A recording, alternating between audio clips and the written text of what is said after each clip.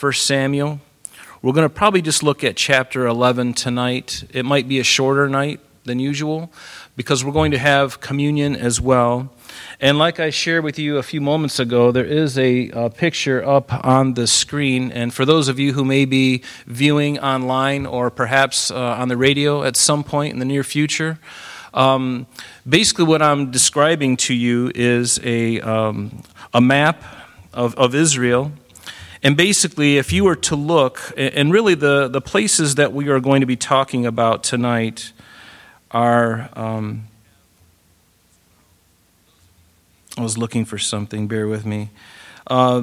Mainly the things that we're going to be looking at tonight are going to be Jabesh Gilead. If you were looking at a map of Israel, you'll notice that there's the Sea of Galilee in the north and then the Dead Sea in the south. And the Jordan River runs right through the center of the country, connecting the Sea of Galilee and the Dead Sea. And somewhere just north of the midway point, a couple miles east inside, on the east side of the Jordan, is a town called Jabesh Gilead. And it actually belongs to the town of Gad, or not the town, but the tribe of Gad. And you'll also notice off to the far east of that, to the right, if you will, is that you can see the letters Ammon, but that's the land of Ammon, or the Ammonites. That's where they came from. And so as we are looking at this chapter tonight, I want you to just glance up every now and then and take a look at this map, and you can kind of get an idea of where we are going, okay? And so certainly as we get into chapter 11, last time we were together, before we went to sunny Florida at Christmas, we looked at chapter 10. And in chapter 10, we saw Saul anointed king. In fact, we're going to see something interesting about Saul. It seems like he was anointed or proclaimed king 3 different times. The first time we saw him privately ordained king with oil being poured over him was, if you remember, in chapter 10. And in the beginning of just the first couple of verses, we see Samuel anointing Saul as the head of the king of Israel and the United Kingdom, Judah and the northern 10 tribes, the whole thing. And later on, over around verse 17, we also see that Saul is again anointed king by the state, if you will, by the whole entire nation. And they do something really interesting, and I love this about Samuel. You know, God told Samuel that he was to anoint Saul, but as he goes and they meet at Mizpah, which is a gathering area, as they meet at Mizpah, evidently by the use of lots, and you know what casting of the lots is. It's like a chance thing where you hold out 3 straws and you cut them at the top, and underneath you can't see how short the straws are, and then you pull one, and the shortest straw is whatever they designate it for. That's the idea of casting lots. You're kind of narrowing it down, and you're letting God be the one who orchestrates all that, and certainly he does that. And when they meet at Mizpah, they do that very same thing. They cast lots, and just to confirm to the people of Israel that God is in control of this, certainly the lot goes to Kish and to Benjamin, and then to Kish and his family, and then ultimately Saul is chosen. And so this is just further declaration that God is giving them really what they asked for. And he really was the best specimen that any human being could want. Because normally when people think of kings, they think of somebody who's good looking, who's tall. And really that's about the end of it. They don't really care if the guy can speak. They don't care if he's a good leader or not. They may not know that, but boy is he good looking. He's taller than everybody else. That's good enough for us. And that's honestly good enough for most people. And we're going to find tonight in chapter 11 that they're going to anoint Saul king again, but it's going to be after his first battle. When the nation is really filled with a national fervor. It's really their first battle with their very first king. and it's going to be decisive. It's going to be a great victory, and there's going to be great celebration, and they're going to anoint him again, this time at Gilgal, but we'll look at that. But and so obviously we're looking at the career of Saul, which really covers from chapters 8 through 15. And so let's read chapter 11 in its entirety, then we're going to go back and take a look at it, because it's important that as we read it, we get the context of what's happening here. And so chapter 11, verse 1, it says, Then Nahash the Ammonite came up and encamped against Jabesh Gilead. And all the men of Jabesh said to Nahash, Make a covenant with us, and we will serve you. And Nahash the Ammonite answered them, On this condition I will make a covenant with you, that I may put out all of your right eyes and bring reproach on all Israel. Yes, please. Does that sound like a really great thing? This is the covenant. We're going to take out your right eyes. Sounds like a great idea. Sign me up. So verse 3, Then the elders of Jabesh said to him, Hold off for 7 days, that we may send messengers to all the territory of Israel, and then if there is no one to save us, we will come out to you. And they'd surrender their eyes and be a reproach to Israel, right? What a great plan. So verse 4, So the messengers came to Gibeah of Saul, which is where Saul was born, Gibeah in Benjamin. And all the people lifted up their voices, and they wept.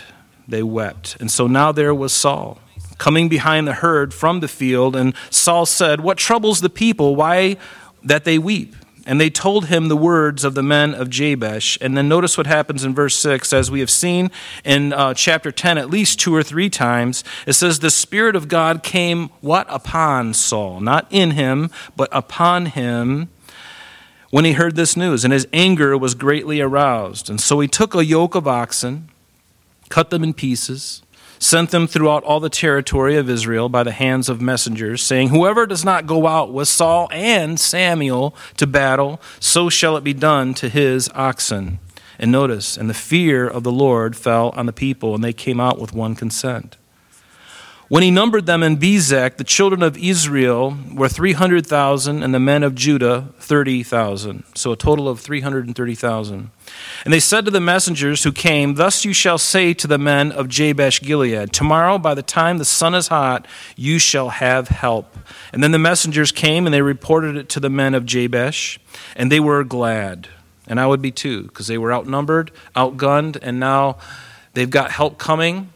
And certainly Nahash the Ammonite does not know this. He's assuming that it's not going to happen because they were so disjunct as a nation and things were so bad that, that's why they gave them time. They're just like, if you can muster an army big enough to come against us, have at it, we'll give you a week.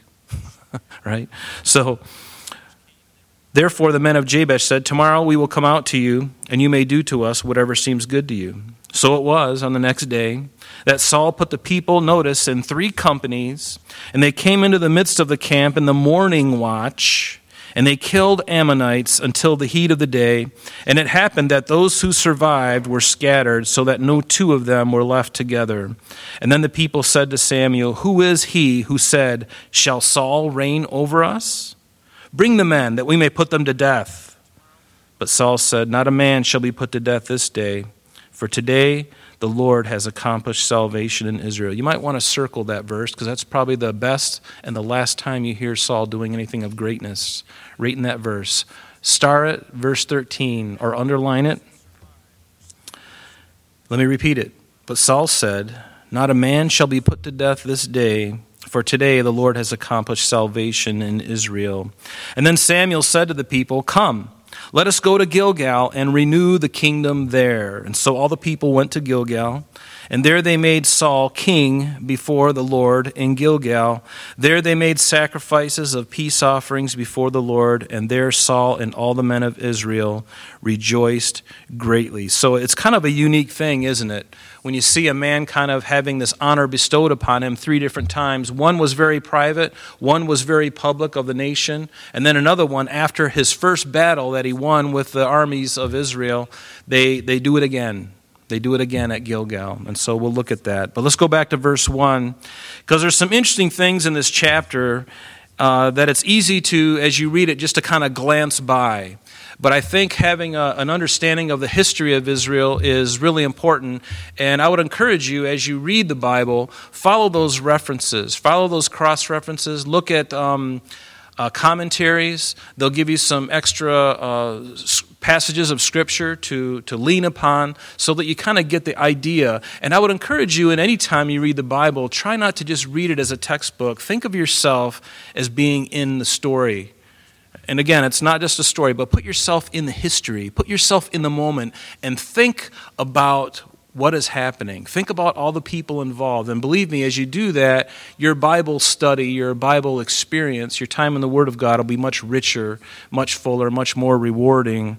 And I think you'll see tonight why that is, because it's a wonderful thing that we see here. But verse 1, it says, notice, Nahash, the Ammonite, came up and encamped against Jabesh Gilead, and all the men of Jabesh said to Nahash, make a covenant with us, and we will serve you. Now it's interesting, this gentleman who is an Ammonite, his name is Nahash, and his name literally means serpent. How would you like to have your name serpent? I mean, what happened when he was born? Did his mother bring him out? You know, most people, when their babies are born, every baby this happens to, by the way, at Rochester General, wherever they're born, they come out and they're all covered in blood and afterbirth and everything. Oh, she's so cute, he's so cute. Cutest thing you've ever seen, and it really is, especially to the parents. You know, this child was made in our likeness. Of course it's gorgeous, right? But for Nahash's mom him to come out and look at him, oh, I think I'll name him Serpent. Kind of makes you wonder what that's all about.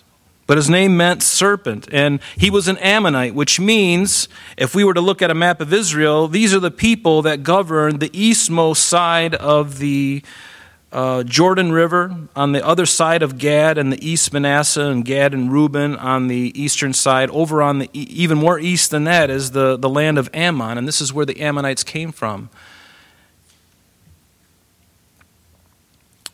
And these also are the people, if you recall, in Genesis 19, after Sodom and Gomorrah was overthrown, remember the angels of the Lord came and they tried to get Lot and his family, his girls and their husbands, tried to get them, and his wife too, tried to get them out of Sodom and Gomorrah.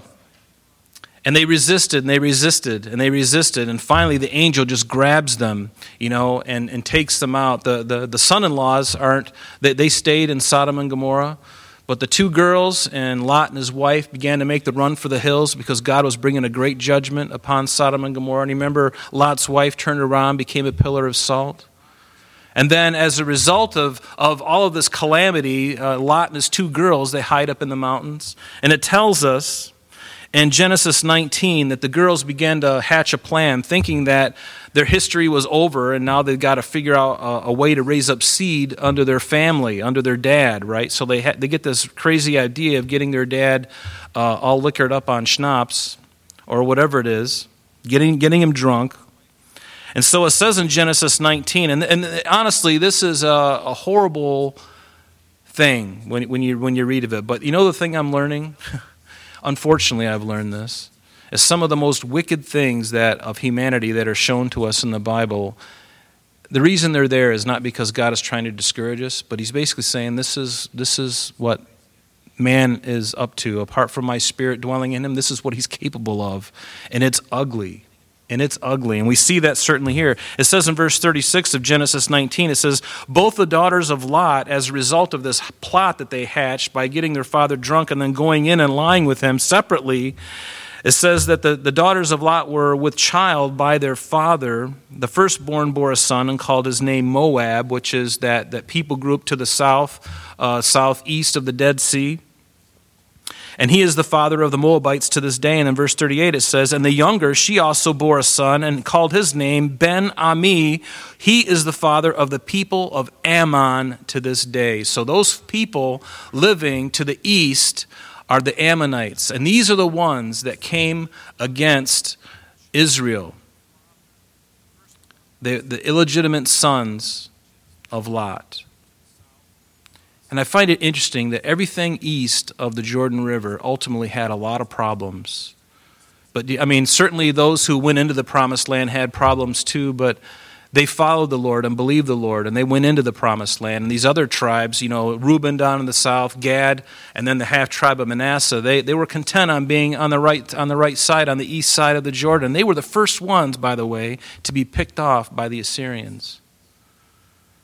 The first ones. And notice now, so this Ammonite, Nahash, the product of this incestuous relationship of Lot and his daughter, says in verse 2 that Nahash the Ammonite answered them, and he says, on this condition I'll make a covenant with you, because they wanted peace. They realized they were outnumbered. They tell Nahash, look, we'll make a covenant with you, whatever you want. And this is what Nahash said to them, on this condition I'll make a covenant with you, that I may put out all your right eyes and bring reproach on all Israel. What a horrible thing. The right eye, the right toe, the right thumb, these were all significance of power and strength. The right hand, the right side, the right eye, the right thumb, the right big toe. These things were always in significance. And so they're going to take out their right eye, and this would really be a reproach to Israel. But you have to ask yourself, why all this hostility?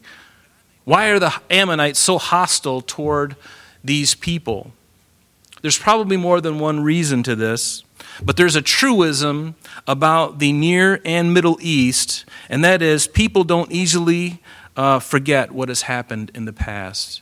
And ancient national skirmishes and wars, all that hatred that is still, it's just like right under the surface, easily ignited by just one comment, by one action. Things can get heated and battles can happen all the time, or very quickly. And have you met somebody like that, or nations that are so bitter? You see that with the Israelites and the Palestinians, or so they're called. There's so much bitterness there. It doesn't take much for a firefight to kick out. At least it used to.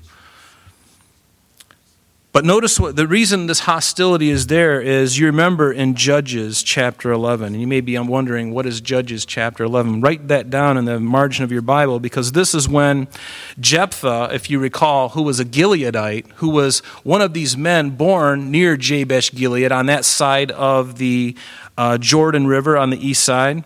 He lived in a town, and he had brothers, and his father had an illicit relationship with a prostitute. And thus Jephthah was born. And so he was an illegitimate son. His other brothers didn't look at him. They looked at him with disdain. But Jephthah had one thing going for him, and that is he had a band of marauders. He had a big band of men, and they would go out and do raids and things of that nature. And so now when the Ammonites are coming, when the Ammon comes against the same area that we're talking about tonight, Jabesh, that area in Gilead, they come to Jephthah and they said, hey, will you help us out? And he's like, you mean you've been castigating me and casting me off from society because I'm an illegitimate son, and now because I got a band of guys who know how to use knives and spears and everything, now you want my help? And they said, yes. And he says, will you make me a king if I deliver you in your battle? And they said, finally they acquiesced, yes. We'll do that. So he does. Jephthah and the men come, and they really do a number on the Ammonites and just really take care of business. And so we can see in this battle that Jephthah had against the Ammonites was at least 150 years prior to what we're looking at historically tonight in chapter 11. About 150 years. So 150 years have passed by, and the animosity is still there. It's not uncommon to see this kind of thing, is it? Between nations, between people. 150 years go by, and even the English and the French have a problem, or even the English and Americans sometimes can have problems. Certain nationalities just don't get along. But notice in verse 3 with me, it says, then the elders of Jabesh said to Nahash, hold off for 7 days that we may send messengers to all the territory of Israel, and then if there is no one to save us, we will come out to you. We will come out to you. This sounds weird to us, and it actually did to me as well. But one thing we have to remember is that ancient warfare was very brutal. Ancient warfare was brutal, but yet there were rules of engagement. There was an etiquette about battle back then. There was an honor in battle. And so these men, from Nahash and the Ammonites, the elders of Jabesh said to them, hold off and we'll see if we can get help. And these Ammonites were so confident that they wouldn't, number one, be able to get help. And even if they were able to muster a handful, they would still be outnumbered by the Ammonites and be destroyed. And so the Ammonites said, fine, we'll give you 7 days, feeling in their heart there's no way they're going to get this done because the whole nation is in such disarray, morally in decline.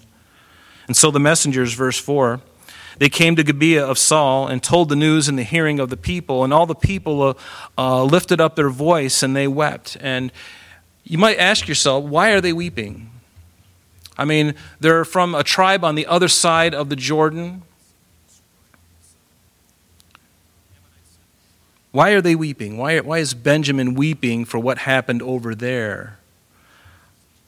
The lives of the people of Gibeah of Benjamin and those of Jabesh Gilead from the tribe of Gad, their lives, their history is intertwined. And you may be asking yourself, what do you mean? Well, it's significant because it is very possible that Saul, all the men of Gibeah, and in fact, all of Benjamin's matriarchs, their mothers, their grandmothers, maybe even their great-grandmothers, were from Jabesh Gilead. So Saul's own mother or grandmother, or perhaps even his great-grandmother, came from Jabesh Gilead. If you remember, and again, I think this is interesting to look at, in Judges chapter 19, I want to summarize for you really quickly. It won't take that long. The 3 chapters in Judges 9 through 21. And if you remember in Judges chapter 19, there was a Levite who lived in Ephraim, and he came down. He had a concubine who played the harlot on him, and she went back home to Bethlehem from Ephraim. She went down south to Bethlehem. Finally, the Levite comes after her and finds her at her father's home where she used to live. And so he's talking with his father. He wants to bring his concubine back home with him. And remember, this guy's a Levite.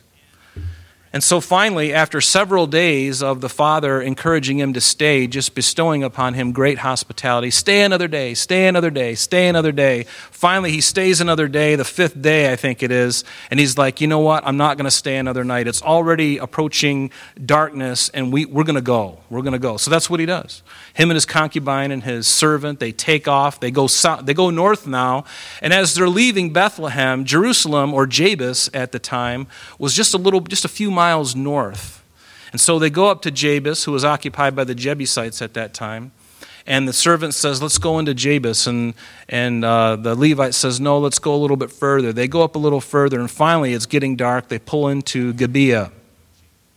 And while they're in Gibeah, a really nice man gives them lodging. And during that night, just like in Genesis 19, as this man and his servant and his concubine are in this house of this very kind man from Gibeah in Benjamin, some of the men of Belial, literally men of the devil, these men were homosexual men. They come pounding on the door, just like we see in Genesis 19. They demand to know him intimately. They want to take advantage sexually of the man, of the Levite.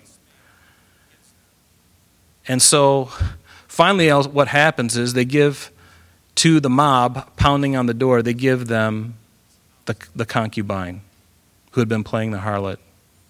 They give them to this mob, and they abuse her all night. In the morning, they wake up. She's laying there dead at the threshold of the door. The Levite takes the woman and he puts her on his donkey. He travels further north to his place there in Ephraim. And he's so incensed about what happened to Gibeah, he does the horrible thing. It tells us that he takes out a knife and he cuts her into 12 pieces.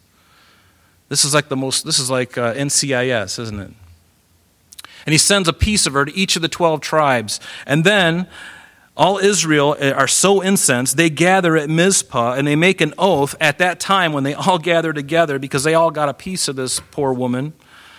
They gather at Mizpah, they make an oath that they would not give their daughters to wife of those of Benjamin. So they make an oath. We're not going to give any of our sons, any of our daughters to the tribe of Benjamin. So Israel goes against Gibeah. The whole country goes against Gibeah, this town in Benjamin.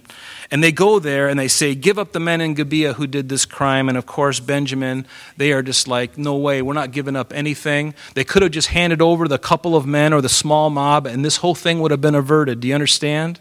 This whole battle would have been averted if Benjamin had done the right thing. If they would have just handed over the guilty party, probably 12 or who knows how many would have died, and it would have spared all the bloodshed that you're going to read about later. And so the men of Benjamin didn't do it. Instead, they went to war with all of Israel. And at first, Benjamin, believe it or not, is actually overcoming the whole nation, right? They're actually overcome them. So they go out and battle 3 different times. Finally, on the 3rd attempt, the Israelites finally have victory over the Benjamites.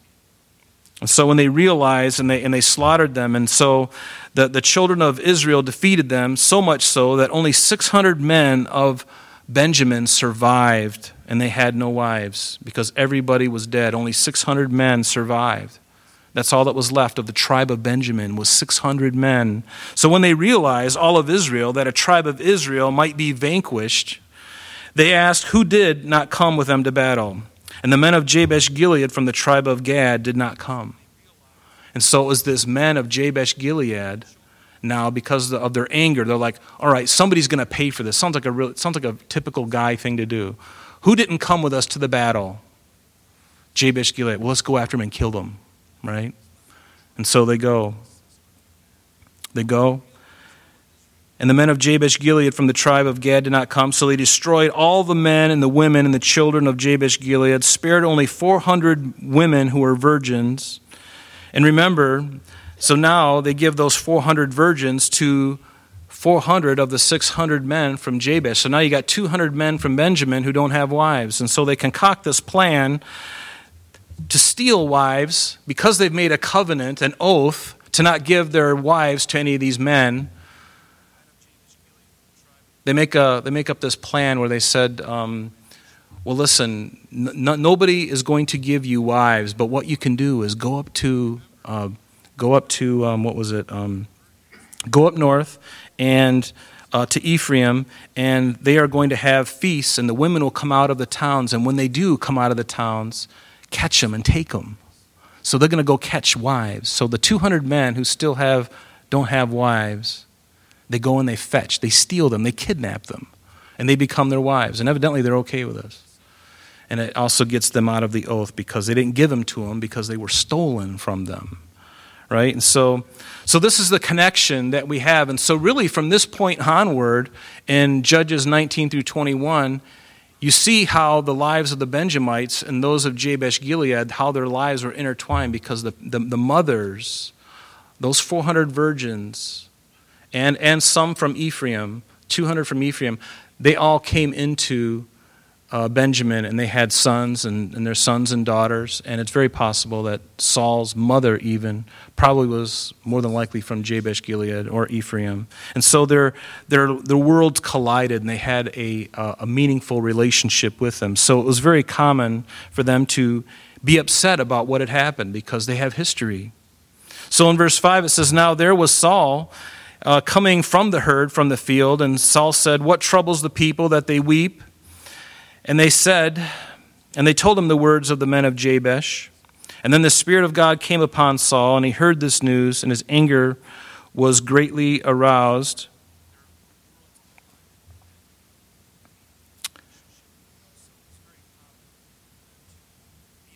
And notice that the Spirit of God came upon Saul.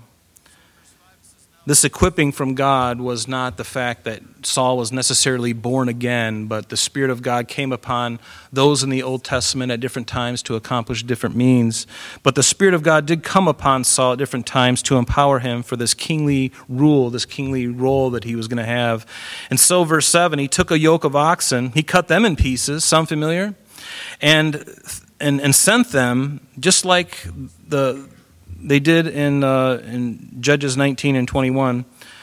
They sent them throughout all the territory of Israel by the hands of messengers, saying, whoever does not go out with Saul and Samuel to battle, so shall it be done to this oxen. And the fear of the Lord fell on the people, and they came out with one consent. And although some have said that this is an act of leadership on Saul's behalf, I really wonder if it really was. I mean, it could be, but I think Saul could have probably done some things differently. He probably could have just sent a letter to all the tribes, but why does he got to threaten them and say and take a piece of the oxen and send it to them, like happened with the Levites sending the 12 pieces? You know, was it really necessary to do that? Threaten them? Does that sound like the Spirit of God to you, to manipulate the people to come to battle for him by sending pieces? And if you don't do this, we're going to do the same thing to you. I don't know. That doesn't ring true to me. So I think in my own thoughts, and I may be wrong, but I think Saul, this was a part of his flesh that probably wasn't of God at all, because I don't believe that threatening and manipulation was of the Lord. In fact, what does it say in James? The wrath of man does not produce the righteousness of God. The wrath of man does not produce the righteousness of God. Again, he could have sent a letter and probably gotten just as many people to come to the thing with him. But Saul did a similar thing to muster an army against the Ammonites that the Levite in Judges 19 did, that ultimately incited judgment upon the tribes of Benjamin. So a very similar tactic. So let's look at verse 8, and it says, when he numbered them in Bezek, the children of Israel were 300,000, and the men of Judah 30,000. So 330,000 men.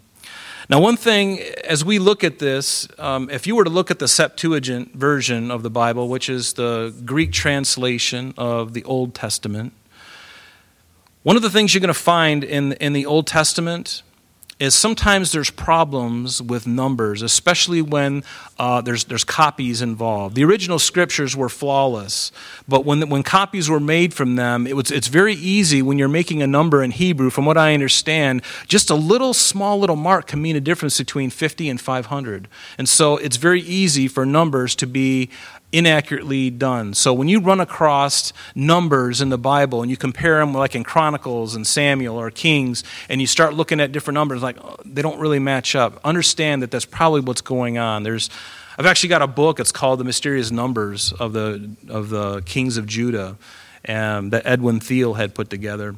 It's a really fantastic book, but it's not something you'd probably want to look at unless you're really curious. But just suffice it to say that there can be small little errors and copyists, and so different numbers, because the Septuagint records a higher number. Not a big deal. It's just something in passing to be mindful of.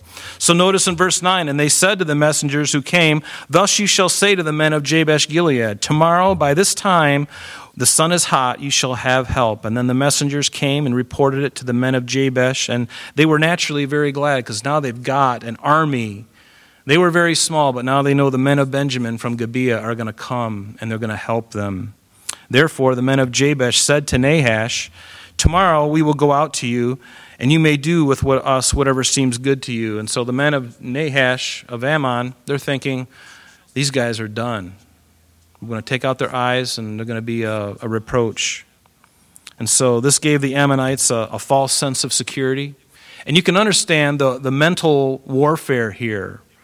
When you've got something up your sleeve that your enemy doesn't know, it gives them a false sense of security.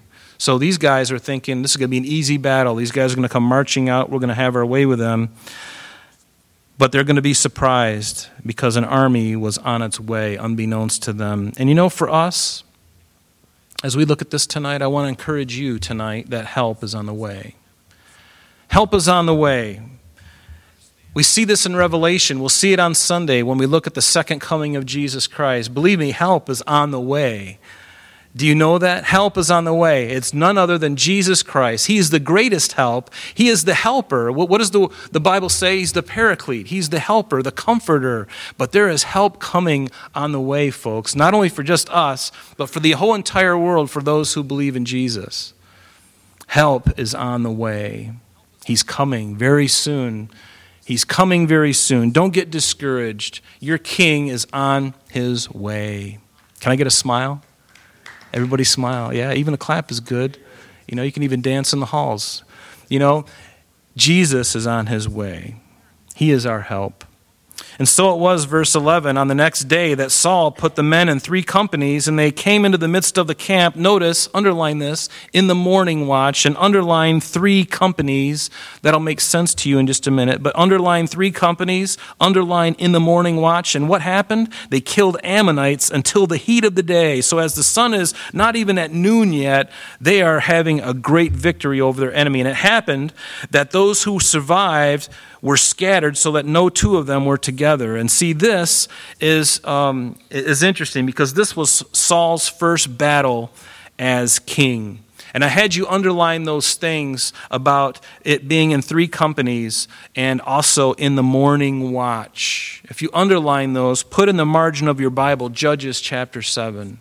Because when you look at Judges chapter 7, again, just quickly, what happened there? You remember when Gideon went out against the Midianites and the Amalekites. Remember, he had a big army, and God says, you got too many guys. I'm going to give you something to do to whittle down the size, and I'll take the real faithful warriors with you into battle. And it came down, there was only like 300 guys after this test that God had devised. So here's Gideon with 300 men going up against several thousands of men. And you remember what they did. Gideon divided the 300 into 3 groups of 100 with the pitchers and the torches. Remember that.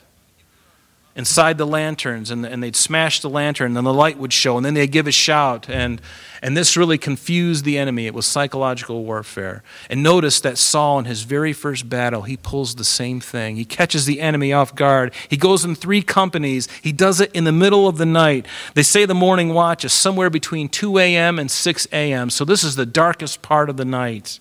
And these guys are on the march, unbeknownst to the Ammonites who are thinking, boy, when the sun comes up, this is going to be an easy victory.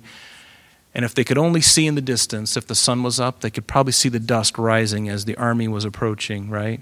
Can you picture it in your head? I love to do that as I read the Bible. I actually picture it in my mind, and it sticks there, and it's such a wonderful thing. So verse 12, it says, Then the people said to Samuel, who is he who said, shall Saul reign over us? Bring the men that we may put them to death. And so it's interesting, after they have this great battle against the Ammonites, they're victorious. It's like a revival in the nation of Israel. They got their first king, their first battle. There is a big celebration. You understand what that's like? Maybe you've had a great victory. Something really special in your life has happened. And everything is just like, wow, it's just jubilance. Mass jubilance. Everyone is excited, and that's the way they were. They were on a high with King Saul and this victory, and they foolishly now, they want to kill the men who originally didn't want anything to do with Saul. Do you remember what happened when Saul was anointed king by the people? It tells us just in the chapter before, in verse 25, in chapter 10. What did it say? It says that Samuel explained to the people the behavior of royalty, explaining what your king, which is a bad thing for you guys, you shouldn't be asking for a king. God was your king. What's the matter with you? What's the matter with your head? What is wrong with you? And so Samuel explains to them the behavior of royalty. He wrote it in a book, laid it before the Lord, and Samuel went away, and the people went away, every man to his house. And Saul also went home to Gibeah, and valiant men, notice, went with Saul, whose hearts God had touched. But notice verse 27 of 1 Samuel 10. But some rebels said, how can this man save us? And so they despised him, and they brought him no presents, no gifts that day. But he held his peace, Saul did. These are the men that now they want bloodlust. Who are those men? Because they're all pumped up with excitement. We got this great king, this great battle. Where are those guys that said Saul was nothing? Bring them here, we're going to cut their heads off. Can you see it? In their zeal, they're just like, they're not done with blood yet. They want to finish this thing off right now. They want their pound of flesh. They were greatly zealous after the victory, but it was a misguided zeal. Do you know what misguided zeal is? This is a picture of it. When you're all excited and you're just so full of the flesh that you forget what you're supposed to be doing. You forget doing the right thing. You just follow your own feelings. Feelings are very dangerous. Be careful of your feelings, folks, especially when you're angry. Oh my, I've gotten myself into so much trouble with misguided zeal. When you're angry, You got to really be careful. Something I'm still learning.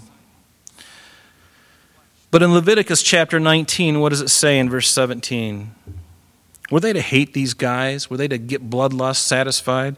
In Leviticus 19, verse 17, it says, "You shall not hate your brother in your heart." And what were they doing? They were hating them. You shall surely rebuke your neighbor and not bear sin because of him. And what are they doing? They're doing that very same thing. You shall not take vengeance nor bear any grudge against the children of your people. Boy, they're doing that right now. But you shall love your neighbor as yourself. I am the Lord. There's the example. There's the exhortation. And now these guys are on a buzz from all the victory. They're like, let's just kill these guys, not even realizing they're breaking the law. Breaking the law, misguided zeal. And there is always perhaps more danger for us after a victory. After a victory. We are more prone to the flesh after a victory than when we are going through something tough. Because when you're going through something difficult, chances are your antenna is up. You're very careful because you know you're in the battle. It's like when soldiers go to battle and they're in the woods or they're in the forest or the jungle. They're looking around. Everything is heightened. Their sense of hearing, they're quiet. They're listening for a twig breaking. They're on guard of the enemy. But what happens when we have just been off a victory? We kick back in the hammock with a drink. We have lots of idle time on our hands. We deserve this time in the flesh, right? And see, the devil doesn't care when and how he does it, but he is always looking for those areas when we don't have our guard up before he springs his trap. And that's just the way the flesh is. And this requires us, doesn't it, to walk circumspect. Circumspect. It means to look around and to be seeing all around you and to know that you're to live a circumspect life, knowing that you are a fishbowl. Whether you like it or not, as a Christian, you need to walk circumspectly because everyone around you is looking at your life, especially once they know you're a Christian. They want to know if you're the real deal. They want to know if you're the real McCoy. And so they're looking. In Ephesians 5:15, it says, "See then that you walk circumspectly, not as fools, but as wise." To walk circumspectly. The devil doesn't care. After a victory, he loves to spring his trap. Turn with me to Matthew chapter 16 really quick. Matthew 16.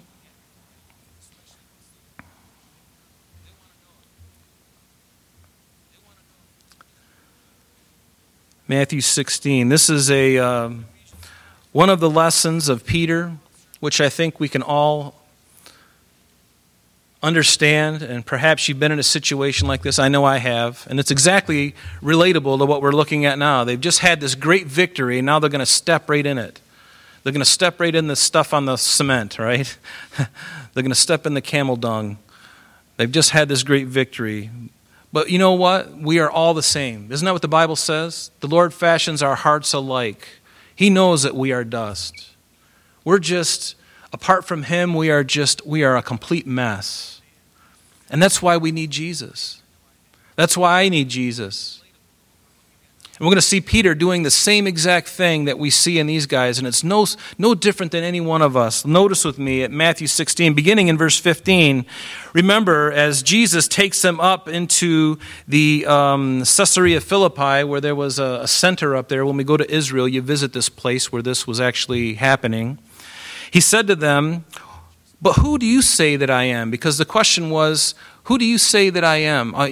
And so Simon Peter, verse 16, he said, "You are the Christ, the Son of the living God." And boy, did the bells go off and the lights go off and all the cash came out of the little hole at the bottom. "You are the Christ, the Son of the living God." And Jesus answered and said to him, "Blessed are you, Simon Bar-Jonah, for flesh and blood has not revealed this to you, but my Father who is in heaven. And I will also say to you that you are Peter. You are Petros. But on this rock," or Petra, "upon this rock, this truth that I am the Christ, the Son of the living God, this huge boulder, this huge mountain, upon that Petra, I will build my church. And guess what? The gates of Hades shall not prevail against it. And I will give you not only that, but the keys of the kingdom of heaven. And whatever you bind on earth will be bound in heaven, and whatever you loose on earth will be loosed in heaven." And then he commanded his disciples that they should tell no one that he was Jesus the Christ. What a great moment, a high for Peter. He finally got it right. I find myself like this. Seriously. Lord, I finally did something right. He's like, just give it a few minutes, Rob. And that's what happens here. Notice verse 21. From that time, Jesus then begins to tell his disciples that he must go to Jerusalem, suffer many things from the elders and chief priests and scribes, and he must be killed and raised the third day. And so Peter, now on this high of this having the keys of the kingdom, blessed are you, Simon Bar-Jonah. You should be president. You're so awesome. You've got all this going for you. You need a cell phone and a really fancy car with leather interior made of Corinthian leather from the island. So Peter is on this thing. He's like, oh no, that's not going to happen. You, Lord, I'm your man.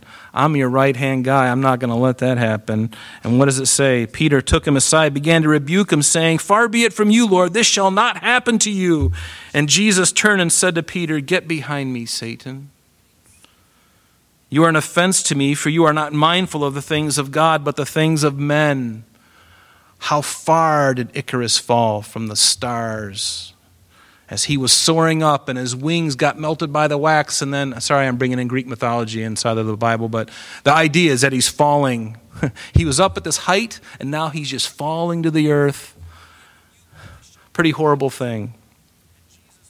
Get behind me, Satan. Now, I wonder if Jesus was looking right at him or whether he was looking off to the side and saying, get behind me, Satan, for you don't savor the things of God, but the things of man.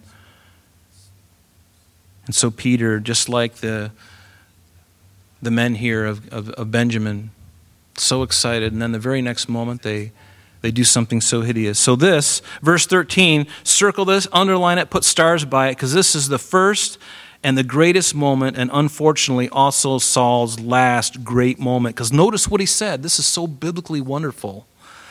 But Saul said, not a man shall be put to death this day. That's the first great thing he said. And the second thing he did was, for today the Lord has accomplished salvation in Israel. Wow, he gave the Lord the glory. They didn't raise their banner and put Saul up on a seat. Man, he's the guy. They didn't do it. Saul said, you know what? No one's getting hurt today.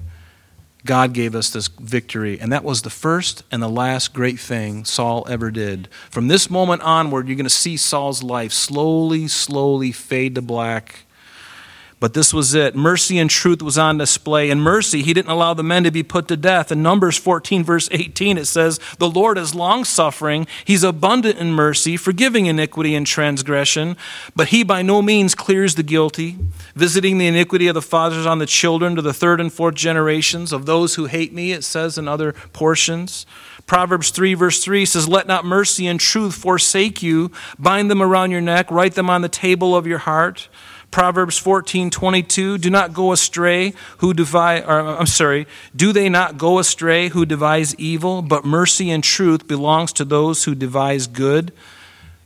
So now in truth, in mercy, he doesn't allow the men to be killed, and in truth, he acknowledges who the true victor of this battle is. It's God Almighty. Remember, the battle always belongs to the Lord. The battle belongs to the Lord. Your battle right now, our battles, they all belong to the Lord. Do you go before the Lord and say, Lord, help me in my battles? Or do you try to figure them out in your own flesh?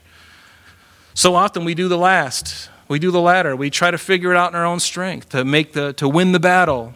First place we should go is our knees. And I need to learn this because there's so many times that I don't do this. I go to the Lord last instead of first. I try to exhaust all my energy and he says, why didn't you just ask? I would have just done something. Because I'm an idiot, Lord. And you can almost hear the Spirit going, amen to that. He really is an idiot. Thank God he's saved. This guy's keeping me up at night. My guardian angels are running overtime. They're getting double time and a half because I'm keeping them so busy. But the battle belongs to the Lord. You remember in Samuel chapter 17, David and Goliath. I loved it. David said to the Philistine, he said to Goliath, you come to me with a sword, with a spear, with a javelin, but I come to you in the name of the Lord of hosts, the God of the armies of Israel, whom you have defied. This day, I love this. I'd love to go back and watch the video. Lord, can you just rewind the video for us? He says, This day the Lord will deliver you into my hand. And I just pictured David with a snarl on his face, his upper lip doing that.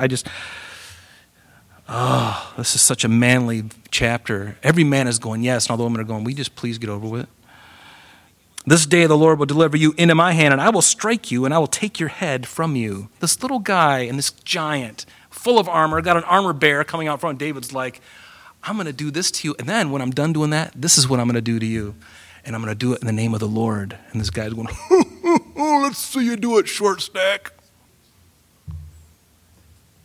And David gets out that rock, and he starts to wing, he starts to twirl, and he takes off toward him. I just love it. I think every time I share this, I get so pumped up. I get so excited. Forgive me. Will you forgive me? Say amen. Forgive me. Forgive me. Richard, do you forgive me for that?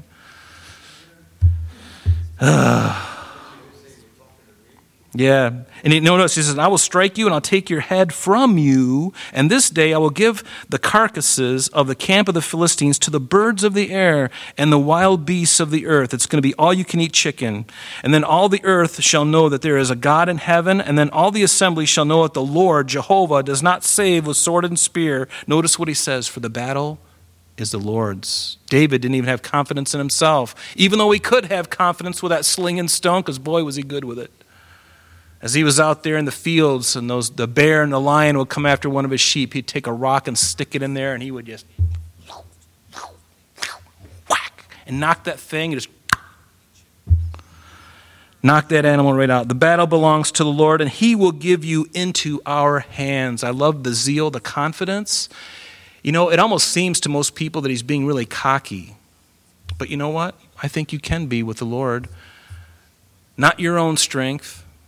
In his strength, you can boast in the strength of God because it's truth, isn't it? Isn't he all-powerful? Isn't that what the Bible tells us? He's all-powerful. So you can boast in it, Christian. I love what it says in Proverbs 21, verse 31. It says, the horse is prepared for the day of battle, but the deliverance is of the Lord. But deliverance is of the Lord. Have your armies, have all your big horses and all the, big guns with the little lights on them, crimson trace, little red dot on Goliath's forehead. You can do all that stuff, but the deliverance is of the Lord. And see, these that we see in verse 13 here, these are good traits of a good leader. Like I said, it was his first and last best moment.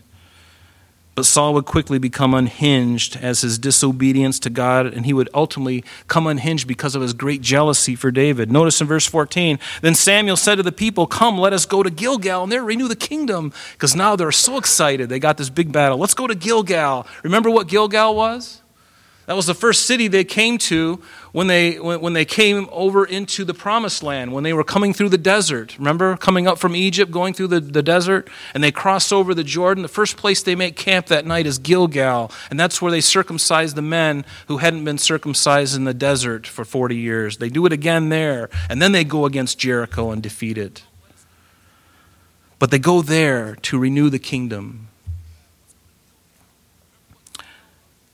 So all the people went to Gilgal, and there they made Saul king before the Lord in Gilgal. And there they made sacrifices of peace offerings before the Lord. And there Saul and all the men of Israel, they rejoiced greatly. And Gilgal, again, was to remind them of what happened in the past at that second circumcision of the children of Israel.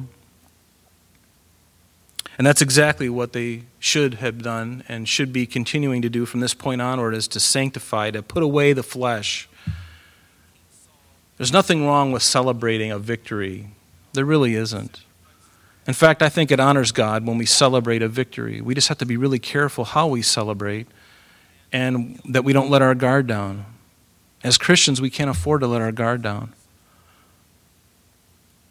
I've let my guard down. I get leveled every time.